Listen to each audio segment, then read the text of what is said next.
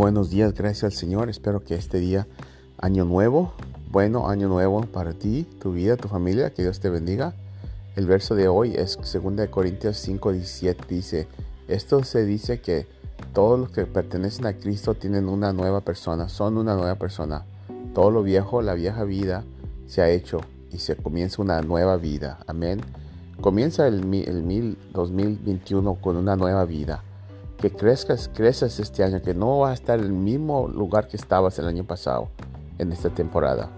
En 365 días que los tomes para crecer, aprender y dar al Señor y darte de todo tu da. Ya no te quejes de esto y lo otro y no te ofendas de nada. Que Dios te bendiga, año nuevo, y vamos a hacer oración a las 6 de la noche en la iglesia hoy, como costumbre. Vente en el nombre de Jesús. Amén.